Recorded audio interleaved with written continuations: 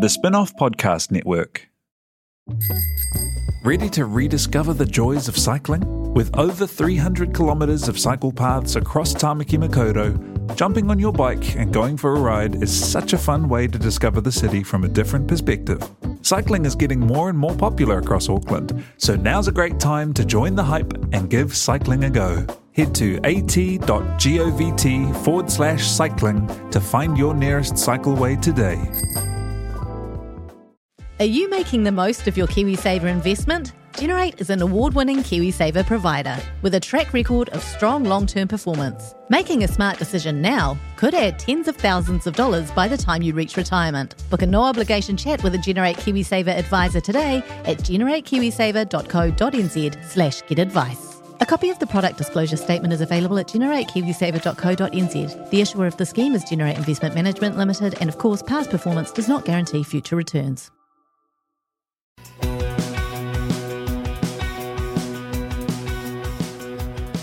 Kia ora and welcome to The Fold.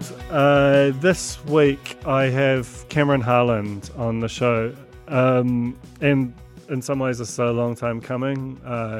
6 months he's been in the role, but I've been fascinated by New Zealand On Air as an institution for maybe 15 years. Whenever I sort of started to have some shape of it in my head, and I've been writing about it since I was a music journalist, and honestly, probably, I've learned about the organisation by writing things about it and often getting them wrong and mischaracterising them. That's an ugly truth of journalism, is that sometimes that's how it works. But I find them as an agency super fascinating. That just even the model, that sort of decentralised model of having anyone make bids to make things to serve an audience. You know, it's a legacy of that fourth Labour government with all of the radical change they did. From sort of inflation targeted interest rates to ACC to. That's a whole other geeky strand. But fundamentally, New Zealand On Air as a model is near unique internationally. I actually think, as much as it worked reasonably well for its first 25, 30 years, it's even more well designed for a moment like this. Not that it necessarily means it's done the job well, but I don't always done the job well. But I think it has the capacity to meet the complexity of this moment in terms of allowing it just allows for innovation and the winding up and down of things, which is much more hard with an institution like TVNZ, RNZ, or even the spin-off. So Cam's got an amazing background. He was the CEO of Park Road Post, which was part of Peter Jackson's enormous web of companies. He's been on the board of the Film Commission, of Te Papa, of TVNZ, director of Weta Workshop.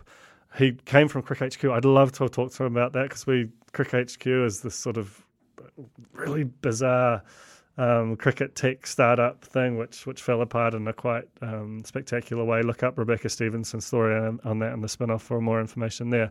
But basically he's got an amazing CV, and I've only spoken to him 2 or 3 times before today, but really thoughtful person, very well intentioned, seemed to mesh very well with Amy Mills and her team in terms of people who are willing to go and walk into this very difficult moment as far as the splintering of audiences goes, and have those hard, intellectually taxing discussions, and ultimately, probably make some pretty difficult decisions out the back of it.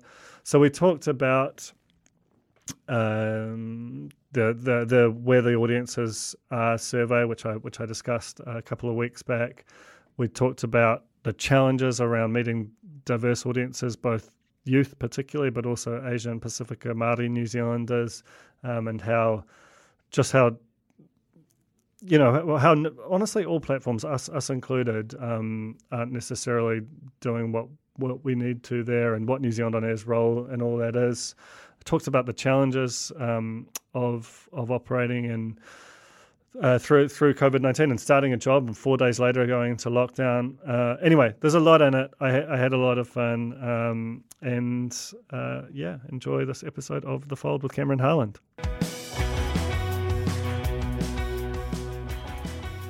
Kia ora, Cameron, and welcome to The Fold. Kia ora, Duncan. Thank you for having me. No, it's really good to have you on. There's so much to talk about. Given there is at all times, but I think for New Zealand on air this year, this moment has been particularly interesting. And I remember the first time Cameron and I spoke was maybe it was during the first lockdown, and you'd been in the role for maybe 6 weeks. And I wonder if you could just sort of talk me through, landing in the job and then with no time to familiarize yourself with with the position, with your people, and to really get your head around how you were going to run the organization. Suddenly this thing hits you. So do you want to just talk me through those first kind of few weeks or couple of months in the role? Sure. Actually, I think, so I started on the Tuesday of the week leading up to lockdown. So I had 4 days in the office here before we made a call to trial working from home on the Monday, as we could sort of see what was coming at us. So actually, I think we probably talked within 2 or 3 weeks of me starting. And in a weird way, I've talked about this a couple of times, but obviously it was the worst possible kind of case scenario for so many of the sectors that we support, and we'll get into that later, no doubt. But from the point of view of kind of coming into a role and trying to get a sense of who's who and who to catch up with and kind of engage with the sector in a weird way, albeit it wasn't in person, I ended up meeting with a huge amount of people within the first 2 or 3 weeks, including you. And that was, I thought, really important. I mean, it would have been important anyway, right? I mean, that's what you would expect anyone to come into a role like this to do, is to get out and meet the sector and understand, what's going on. It was massively, massively more important as we kind of entered into lockdown. Really, really quickly, I mean, there were a couple of things that kind of became obvious to me straight away. One was that we have an amazing agency and an amazing team, albeit a really small, tight unit. Our head of funding, Amy Mills, was actually on maternity leave when I started, and she got hold of me almost immediately and said, "Look, I'm sort of coming to the end of maternity leave anyway. My brain's kind of ready to kind of do some other things." But actually, for me, more sort of stunning was simply the fact that she said, "Hey, I'll put my hand up and help. What do you need?" And she sort of immediately took on a role just sort of helping us navigate the kind of the COVID pressures that people were dealing with, while the rest of the team just kind of concentrated on the sort of the business as usual funding round stuff that again the sector said they really wanted from us. So on the one hand, we had a sector that were really fearful and concerned about what was coming for them. On the other, I think they were saying, please give us sort of hope and the confidence that what you do all the time will continue to be done. So we were in the middle of a pretty standard funding round when all of this hit. We, as you I think know, decided to go out with a sort of a COVID rapid response RFP as well. And as much as that was to kind of create more content, really it was kind of part of that kind of hope perspective. Like let's show the sector that we understand how fearful they are, and let's get as many people into work as we possibly can. So it's been a pretty extraordinary ride. If I'm honest, I actually think the latest lockdown in Auckland has actually been more concerning. I think we got around the sector. We spoke a lot to everyone. We put out that rapid response. We kind of, importantly, I guess we showed that we understood the concerns. I think coming out of lockdown and having that sort of 100 days of kind of no community transmission or no cases, I think for most of us, I think we felt like we'd kind of got through it. And so the Auckland one for me, I think we've had a lot of, especially the screen sector, But obviously also music. I mean, the musicians have been absolutely brutalised by this thing. I mean, they got hit first because gigs stopped really early, and they continue to be hit. You know, you can't play a gig in front of 10 people. In fact, it's not really worth it in front of 100. So, I think that whole sudden idea that, hey, maybe we're not through this, and maybe this is going to take quite a lot longer, and the uncertainty of what that means is pretty tough. It's interesting, right? Because obviously New Zealand On Air, through its position, you know, you have it's a term that people hate, but it's unfortunately the one of the most the only ones you have is stakeholders sort of everywhere. You know, from the screen production sector to large and small media businesses, to, you know, like you say, to gigging musicians. And when the sort of the big economic story of COVID-19 has the emphasis has been, and understandably so, on tourism and education, just as, you know, just vast multi-billion-dollar sectors. But that also describes the sort of screen production sector and the media more broadly, depending on which definition you use. Do you feel like the sort of the public and government understands just how much trauma has been visited upon the industry, and how well placed do you think that New Zealand On Air is to sort of navigate through that, or help begin sort of triaging those wounds? Interesting questions. I mean, the question about how much do we think the public are aware is a really tricky one, right? Because in truth, every sector has been impacted. Just about every sector has been massively impacted. So, I mean, one of the things that we had to be really careful of in response to sort of industry pleas was to sort of say, look, we also have to take a little step back and understand everyone else is hurting as well. So we need to think really carefully about the levers that we should be pulling to best give effect to our sectors coming out of this well without getting kind of completely carried away. I think, so music is a classic, right? I mean, we fund contemporary sort of music recording, right? So singles and albums. We're not involved in the live sort of gig side of things. I guess what we said is, look, the lever we can pull is we can access more funds to fund more musicians into making music. So they may not be able to play live, but at the very least we can use this time to get them into studios and create, you know, a wealth of material that they can use to kind of promote themselves and make some money from down the line. The screen sector, you know, again, we're hearing that double-edged sword thing, right? So the screen sector in lockdown, of course, no one can make anything. When we started to come out of those alert levels, though, I think a lot of the screen sector folk were saying, "Hey, we've got a bit of an interesting opportunity here. We're one of the only places in the world that can tangibly make quality content. So why don't we try and leverage that and see if we can kind of get some funds to make more."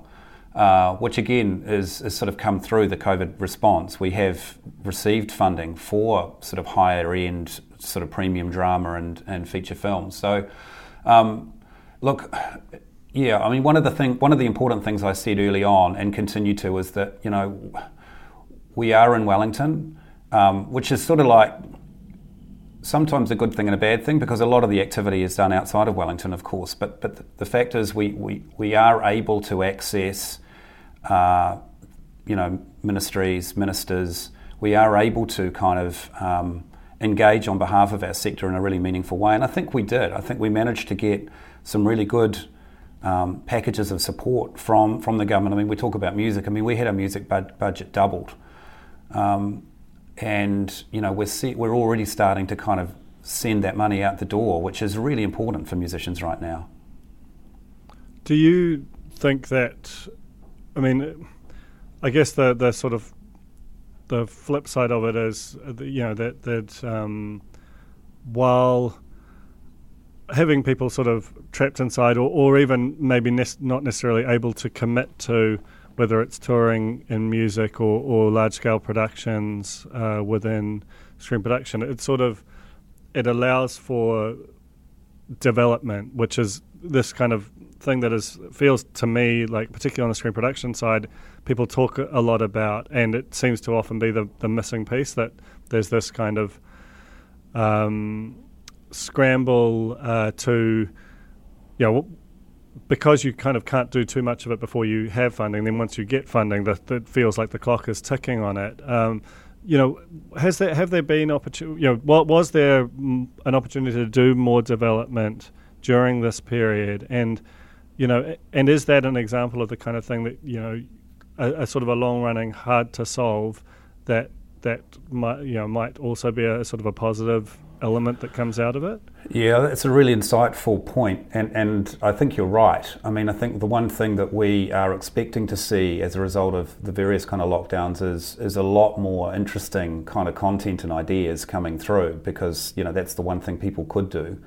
Interestingly, the $50 million fund that is sort of been sort of almost framed up in terms of how it'll be administered, and it's a joint fund between NZFC and NZ On Air. Obviously, we've also brought in Te Mango Pāhu into that as well, as the idea of more premium kind of dramas, sort of above and beyond what we might normally be able to fund.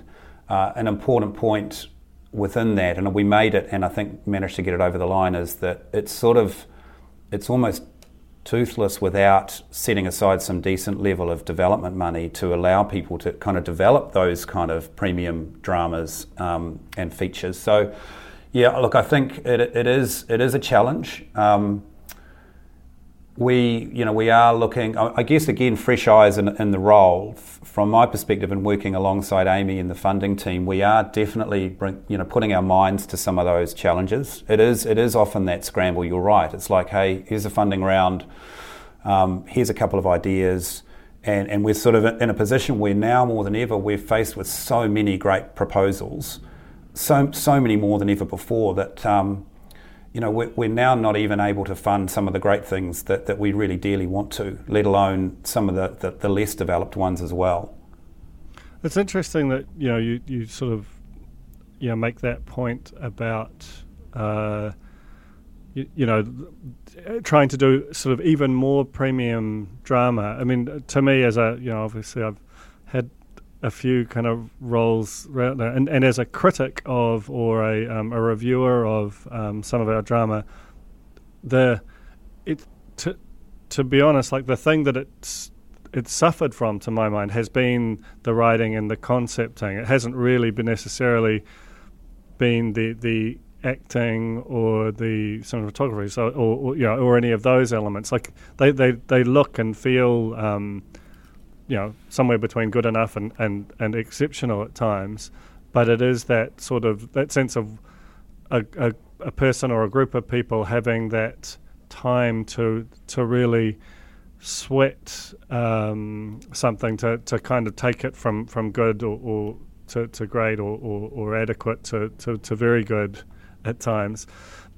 The thing that's difficult, though, or that seems to me that's difficult, is that and I'd be interested to have your thoughts on that, is with this $50 million fund, is it a work scheme for the screen production sector, or is it something which meets an audience need? And I guess the reason I ask is that, like, I'm a huge consumer of and fan of big budget dramas, but they are easily the most expensive thing we make. And while we have had some sales and sort of syndication overseas, that's not really New Zealand On Air's role. And is there a sort of on a value basis or a bang per buck basis still a case for continuing to make those more premium dramas, because they are by far the most expensive thing we do, and we're obviously just about to get into the audience stuff. The pressing areas of audience need aren't necessarily going to be met by those kind of productions, or are they?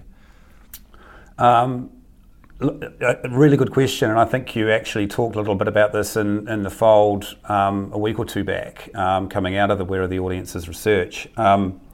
So, I mean, there's a couple of points that you've made there. So you're right. Our remit is really clear. It is all about content and content delivery to diverse audiences. The trick around the 50 mil, of course, is that it's jointly administered by the NZFC and us, and the NZFC's remit is far broader. So they've taken on a role in sort of development and industry sort of support and engagement because they're actually required to. Ours is sort of less so. So I think traditionally we definitely have seen our role as far more about funding content that's sort of put in front of us rather than necessarily having a view on how do we make that content sort of better. And of course there's a trick within our legislation in terms of our inability to kind of engage in editorial direction. I don't think that means that we can't engage in development or see the importance of lifting the bar. Coming to your bigger question, which is sort of the elephant in the room, I guess, which is, what do we best put our money into given the fragmentation of audiences now?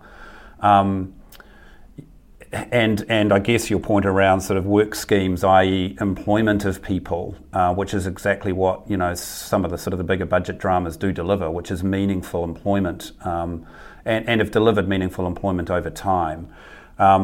Look, I think there are a couple of things at play. So one is we definitely do believe that writing is at the centre of all of this, that lifting the quality of writing is something that we should, wherever the bar is now, we should continue to see that bar lift. So we are doing a piece of work around that. That's actually been driven out of sort of a request from our board. So I think everyone around the board table and in management here is sort of saying that's an area of focus for us. The bigger question about do we continue to fund these big premium dramas given fragmentation of audience? I guess right now our view is we need to continue to assess the data. We really, and I guess we need to continue to kind of take a view that we're here to deliver as much varied content as we can, and there is a place for these large screen large premium dramas, especially when you see, One Lane Bridge, obviously it screened through lockdown, but the ratings for that show were through the roof. So there is an audience for these dramas. The question, I guess, which you're probably getting at is where's the balance? Where do we actually where do we move these things? And I guess we are lucky insofar as we have a really flexible funding sort of model in the media fund, which sort of has definitely opened the doors to a huge number of other platforms that are coming through and commissioning content that we're funding, including obviously the spin-off, which does fantastic work. I guess the thing that I find interesting about all this is that it feels like there's with so many things in our society, there is a bias towards the status quo over the unimagined or unrealized opportunities that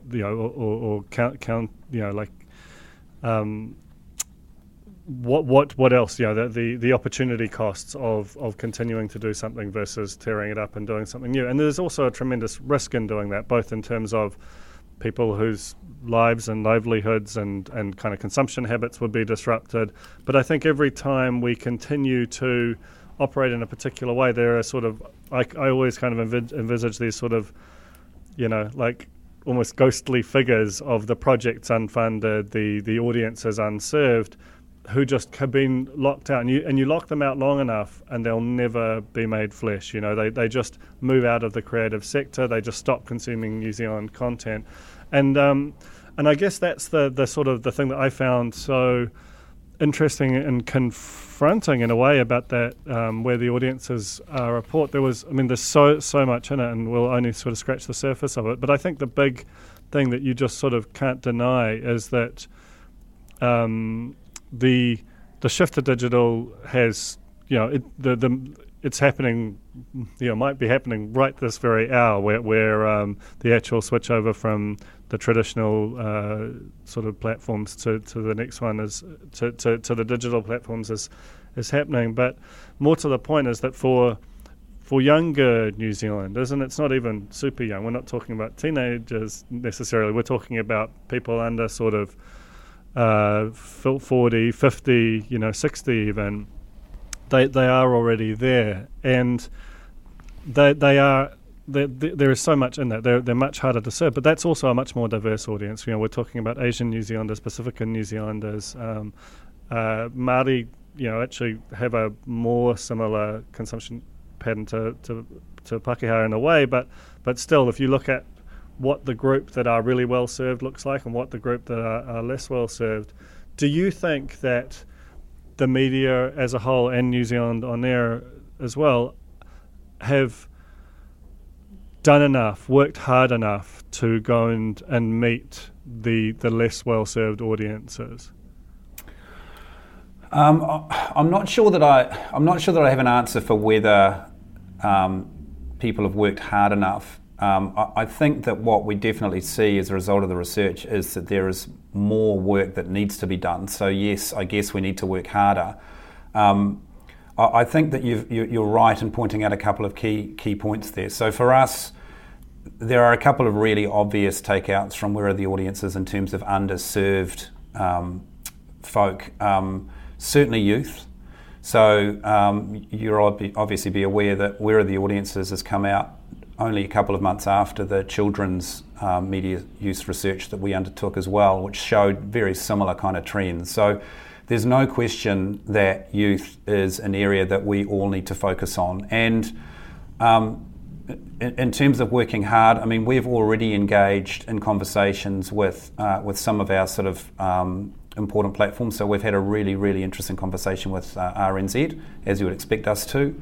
We're really keen to kind of take a sort of bipartisan approach to this and kind of go, hey, there's actually really good quality content, but it's not finding its way into the hands of these people. I mean, I've said this a lot. I've got two young boys, 12 and 14. They spend a lot of time on YouTube. But they also do spend a fair bit of time on TVNZ On Demand. So I think there's a couple of encouraging signs out of the research. TVNZ One obviously looked really strong, and you might argue that some of that has to do with COVID, and I think you have, and I think that's probably a valid argument. But on the other hand, you look at sort of Sky, which didn't look too good at all in the research, and yet I'm sure they have stats that would indicate that perhaps they're doing better than what would be indicated in the research. And again, they would have been adversely impacted by COVID because of the lack of live sports, which again I think you've talked about. TVNZ On Demand is definitely showing the way in many ways in terms of a digital platform that is home to great content that people are engaging with. So. Looks definitely children's and youth, and I think the other one that you just mentioned before, Duncan, is Asian New Zealanders that are definitely turning off. They are both areas that we are incredibly focused on. They are both areas that we are prepared to sort of set aside some funds for in the coming sort of 12 months, and call out for new ideas, new ways of thinking, new content. The Asian kind of audience issue for us is something that we are looking to work really closely with the sector. So we've literally got a meeting tomorrow afternoon with the Pan-Asian Screen Collective, because any content that's created for those audiences needs to be authentic, right? I mean, it needs to be told in authentic ways with people that are capable of doing good work. So part of this is also, I think, in many ways coming full circle back to your point about development, is actually how do we move this along in a way that's sensible? I mean, fundamentally, it seems to me that given the complexity of the role that you're being asked to fulfill, the money is not adequate. I mean, I published a story last year that showed the sort of decline in New Zealand On Air fund or broadcast funding, whatever you want to call it, over 30 years when you set it against GDP, and the graph looks insane. But that's obviously beyond your remit. I don't even think you're allowed to sort of directly lobby for more funding. absent more funding, the only real way to kind of do this is to make some really hard decisions.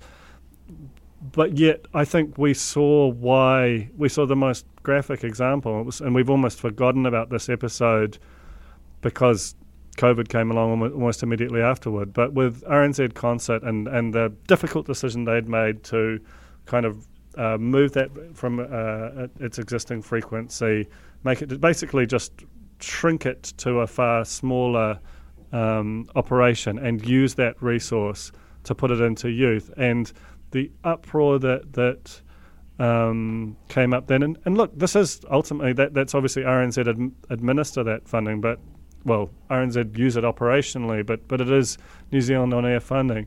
Do you believe that?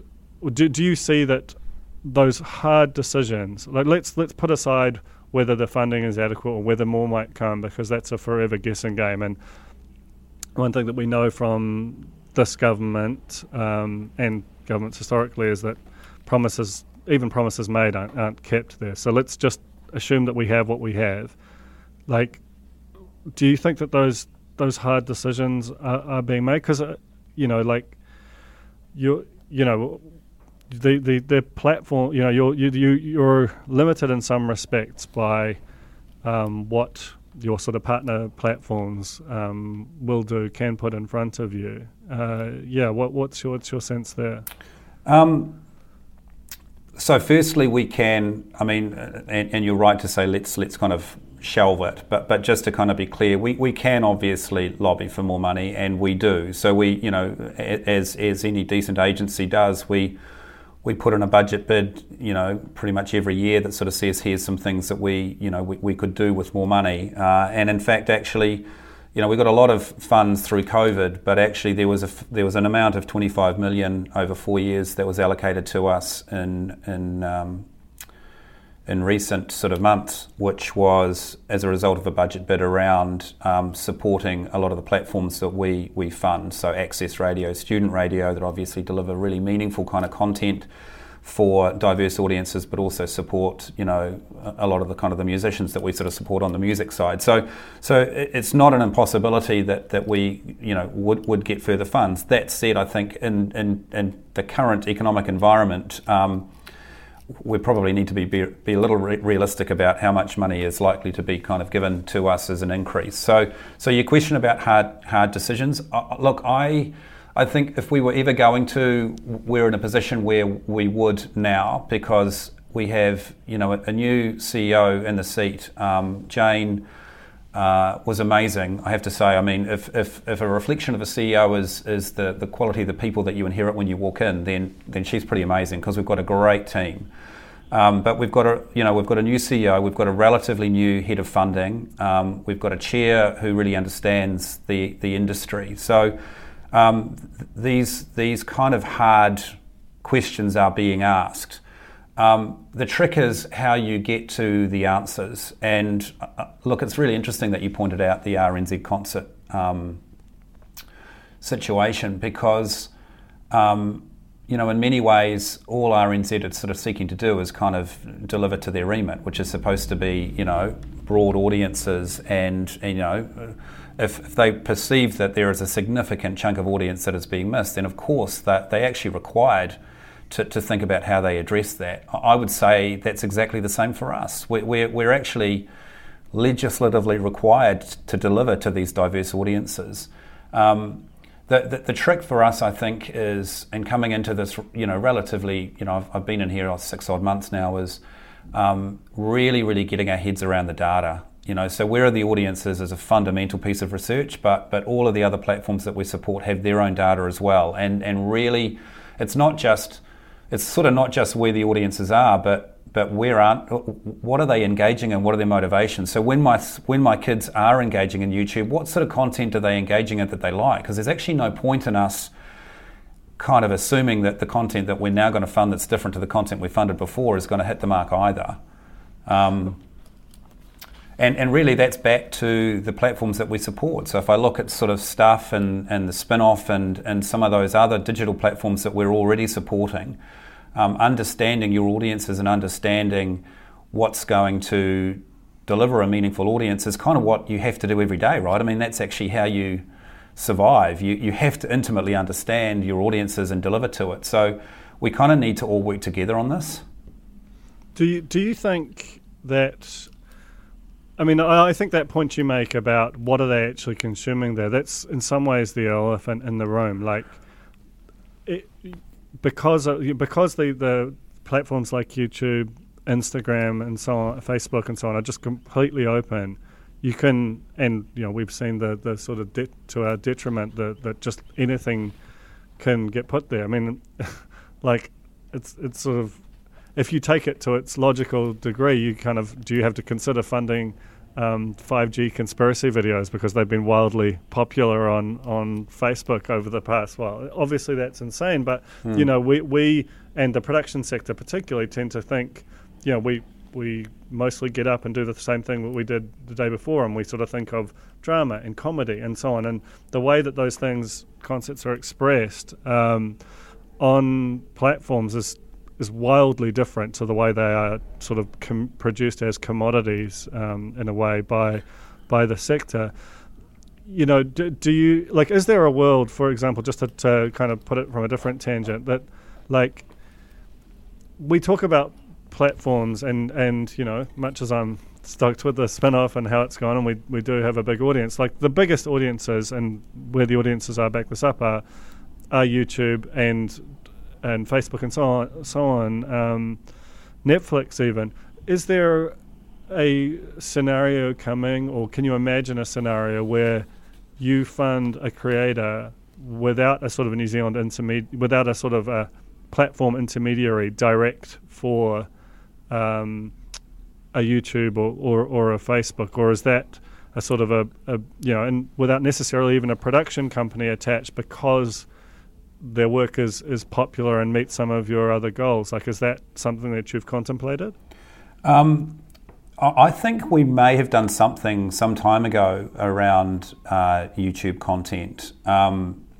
Look, I mean, there's a couple of key points here, right? You talked before about risk and opportunity costs, and for us right now, the real advantage about being able to fund content through a platform like the Spin-Off is that you fulfill a commissioning role, which we need, right? Because we're not allowed to engage in directing people around the content. So, as a government agency, we need to know that the money that we're investing in the content is going to be delivered, and delivered in an appropriate way that will deliver to an audience. So, right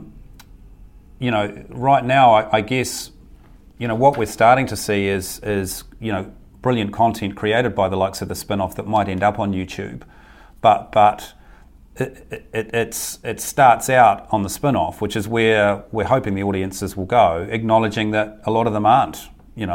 So what we're starting to see a lot more of, and I feel like this is almost it's kind of the step towards what you're talking about, is what are the secondary platforms that some of these main platforms that are coming to us are sort of thinking about using. So if we look at something like Sis, which was commissioned by Prime but played on Comedy Central, which is not really generally a normal platform for us to support, but actually that content is just amazing, and it's just doing so well that you sort of go, look, that's kind of a model that worked. That feels to me like a more sensible compromise to start with. I guess my concern about going straight to some of these bigger platforms is one, the commissioning aspect, and two, sort of a commitment to local. So, I mean, look, in many ways, I guess the answer to your question is probably going to be around youth. So the work that we need to do over the next 3 or 4 months around understanding those youth audiences and really thinking about how we can engage with them could deliver up some really interesting insights. I guess the other point I'd make, and I know that this is a sort of a general interview for your audience, but actually engaging with the likes of yourself and some of those other sort of digital platforms is really important for us as well. I mean, you're delivering up a really strong youth audience as we understand it. Yeah, that's we've that's been the big thing for us. We had a huge surge in 18 to 24. I think in some ways this news event has kind of onboarded a bunch of people as news consumers who might have been a bit more passive about it. So, we had, it seems insane, but a 400% year-on-year rise in the youth proportion of our audience per Google Analytics, which we were not necessarily seeking, but we're very grateful for. I mean, but the thing is, like, as much as we're sort of trying to figure out what to do with that, and everyone is trying to figure out how to better serve those audiences. Like, it's not like we're alone in that by any means. The fundamental thing, though, and I thought that this was another really fascinating and again, like, challenging element of where the audiences are, was the rise and penetration of gaming, which is not something that New Zealand On Air currently participates in any meaningful way, as I understand it. But will you? I mean, and how would you judge success? And it's just it operates so differently in terms of the way that people engage with it to the rest of your portfolio. Yeah, I mean, gaming is massive. We are.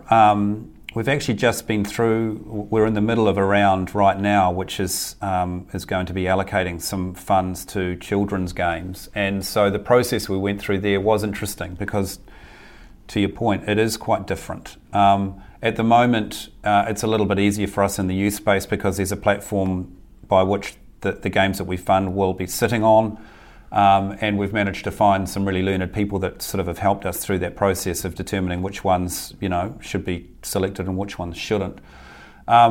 Look, gaming generally, I mean, is a really, I mean, as a group, the New Zealand Gamers Association, the various people that we've met with over the recent few months would say that they have not been supported anywhere near as well as pretty much most of the other sort of sectors around, right? So if you have a look at the film incentives for sort of export orientated business compared to the lack of any kind of assistance for gaming is something that feels like it's going to be kind of continue to be kind of talked about in ever louder voices because they are, on the one hand, delivering really significant export earnings for the country and its weightless export and all of those wonderful things that we're going to need in an environment where our borders are closed. From our perspective, obviously, it's more about games that are kind of culturally relevant. But you're right, the audience are definitely engaging in them. It's another area for us to consider within the finite pool of money that we have to play with. And another area that is a new. It's in the report, and I've certainly had conversations with yourself, with Amy, and with others at New Zealand On Air. It's kind of a standing issue, and is the relationship with journalism. And historically there hasn't been a need to fund it, but there has been huge attrition in terms of the number of journalists working. While at the same time the amount of output, and as we've seen through the last 6 months, the reliance on it has only increased. Is that something that is that a space that you want to, and you have played in it a little through both current affairs and to a certain extent the LDR and so on. Is that something you would voluntarily kind of increase your involvement with were there to be a mandate, or do you think that is almost like a sort of a separate, like, are you wary of mission creep? Because you're already, your mission's crept pretty far, Yeah, look, I think I think that's a really fair point about mission creep. I mean, what we saw through sort of COVID was a genuine sense that if there was to be an agency that might be able to intervene and administer sort of funds in a contestable and transparent way, we're probably the most logical place to go if you want to go with someone that's already established. And to be fair, I think that the view then and probably still now is it's one of those things that you probably aren't going to have a lot of time to go and set up something new. So is there a way to just sort of set aside further funds and allow us to effectively sort of do what we do every day for screen, music and other sort of content? So yeah, I mean, I think we could do it. We would... Yeah, I think your point is right. We're already doing it to a level, and I guess we are seen as an agency that can navigate sort of contestability in as good a way as any in an environment where you don't have anywhere near as enough money to fund everything you like. I mean, look, I don't think it's a secret that we were sort of involved in some discussions around how we might be able to help, and sort of assisting in some level of framing up of what something might look like. The sense I have at the moment is that it's unlikely to happen. Well, it's certainly not going to happen between now and the election, obviously. And I guess the question is, what is the state of the media landscape as we move forward?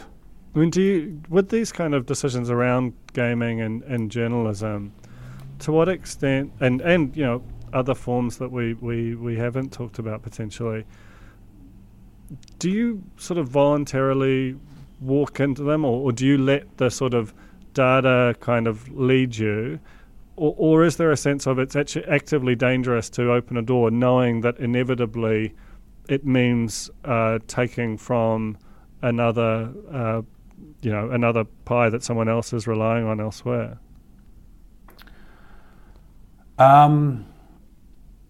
Do we look? There is no doubt that we're really conscious of the sort of the level of funding that we have in place and the ask on it. So for us to put our hands up and take on more without sort of an associated increase in sort of budget to support that would be concerning. The journalism piece, I guess, again, and I've got such fresh eyes here, so I take no credit for it. But as an agency, we really do. With the sort of the 20-odd staff that we have, we're extraordinarily good at working through sort of processes around, contestably comparing and kind of making decisions around funding. So, in many ways, whether it's a game or a piece of journalism content or a piece of screen content, in many ways, I guess we feel like we could pick that up. Obviously, we'd be expected to bring in more sort of resource and skill to ensure that we did that well. Do we walk into the stuff? Well, I guess my view is if you're kind of relatively good at what you do and you're confident in your ability to do these things, then yes, you should be saying we're up for it. At the same time, the day job that we have in here and the challenges that you're already talking about, even if you take journalism off the table and you take gaming off the table, right? If you just look at the stuff we fund now and the challenges we have around youth and a number of those other audiences that we've discussed, and the level of funds that we can put to drama versus factual and various other things, we've got a lot to kind of manage through. But I guess it would be wrong of us to sort of sit here in Wellington and just say, no, we only want to do what we kind of do, or only want to do what we've done for the last 30 years, because actually things are changing. I mean, and ultimately, a lot of this does come back to data, and that any regular listener to this podcast knows how excited I get about where the audiences are survey, and the reason is because I consider it a neutral arbiter, because everyone cherry picks their data. Everyone, data providers, I don't think are, there's a reason why you get recruited and retained as a provider, because ultimately you have the ability to help people tell a story that they want told. How has the industry and your sort of stakeholder platforms responded to that piece of research? And obviously it's been going on for a while, but this was a particularly fraught one in a way, both because of the timing and because of what it ultimately, the stories it told. Yeah, I think it's been a bit of a mixed bag this year. I think there are definitely advocates. I would suggest you're probably one of the leading lights for advocacy. But look, I think there's been some pretty obvious kind of comments made, and in fact, you made them on the Fold last week or the week before. So Sky, quite rightly, have sort of said, well, hang on, we didn't have any live sport, and in truth, as I said at the start of the interview, that they will have their own numbers, right? So whether someone watched Sky yesterday or not doesn't actually answer the question as to whether they still have Sky or not. And in truth, during lockdown, I'm sure there were a whole bunch of Sky subscribers that had Sky, just didn't happen to be watching it at the time.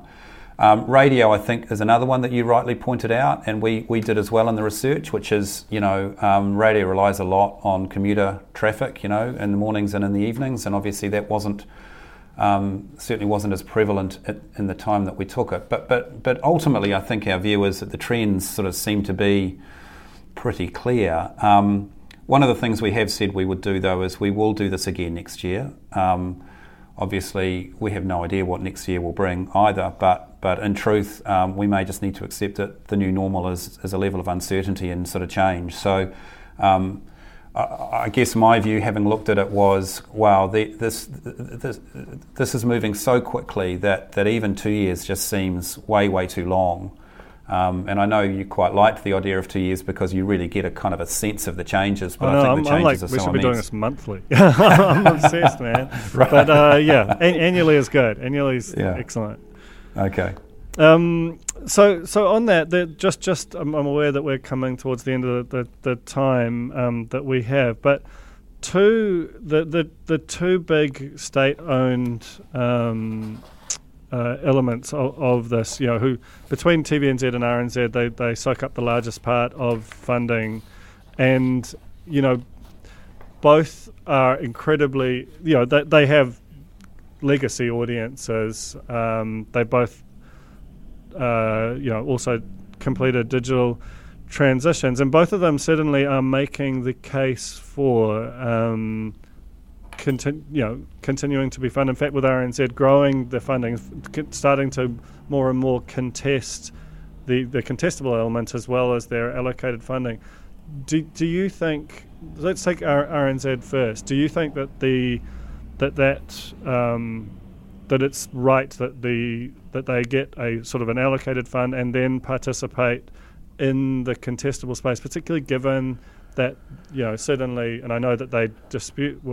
I'm sure that they would dispute where the audiences are data, but the known thing about RNZ is that it has the biggest chunk of its audience is older and Pākehā, as much as they are trying, and and like I say, RNZ superfan here, consume a lot of it, but not necessarily the publicly available data doesn't necessarily back up their success in that area. So have they earn the right to take a bigger piece of that pie so that they can, reach their sort of some of their statutory requirements? Look, I think they've earned their right to a certain level, and I think that's the agreement that we sort of have with them, is that really what we would hope is that they're doing an awful lot with the funding that they get directly. If there is the odd piece of content that sits outside of what they might normally do that delivers to a specific audience or topic that we believe is worthy, then we would look at it. Part of the trick here, of course, is that there was a joint innovation fund that was created from some new money a couple of years ago, which is sort of, I think it was a 2-year appropriation, which is now ended. And as is often the case with these things, some really amazing pieces of content were created through that fund that kind of feel right to continue, even though the funding is gone. So, look, to be fair, I guess we look at RNZ like we do every other platform to a certain degree in terms of, what is the quality of the content that you're delivering, but we are also very mindful of not overfunding them, if you like. Yeah, I'm sure that they don't view that as a risk, but certainly you can understand why some other platforms might look askance at it, just given the amount of non-contestable funding that they receive. The biggest winner of the survey by far on almost every level was TVNZ. So the things that really stood out to me were that trust element, which was just extraordinary as a result for them. But also the scale of TVNZ was probably even bigger in a way. Is there a case now that TVNZ has won that battle? I mean, we know what network effects are like. You've talked about your boys using that platform. Now that is almost, that is becoming a channel that is probably the best hope we have of there being a domestic rival to YouTube and Netflix in terms of the attention economy.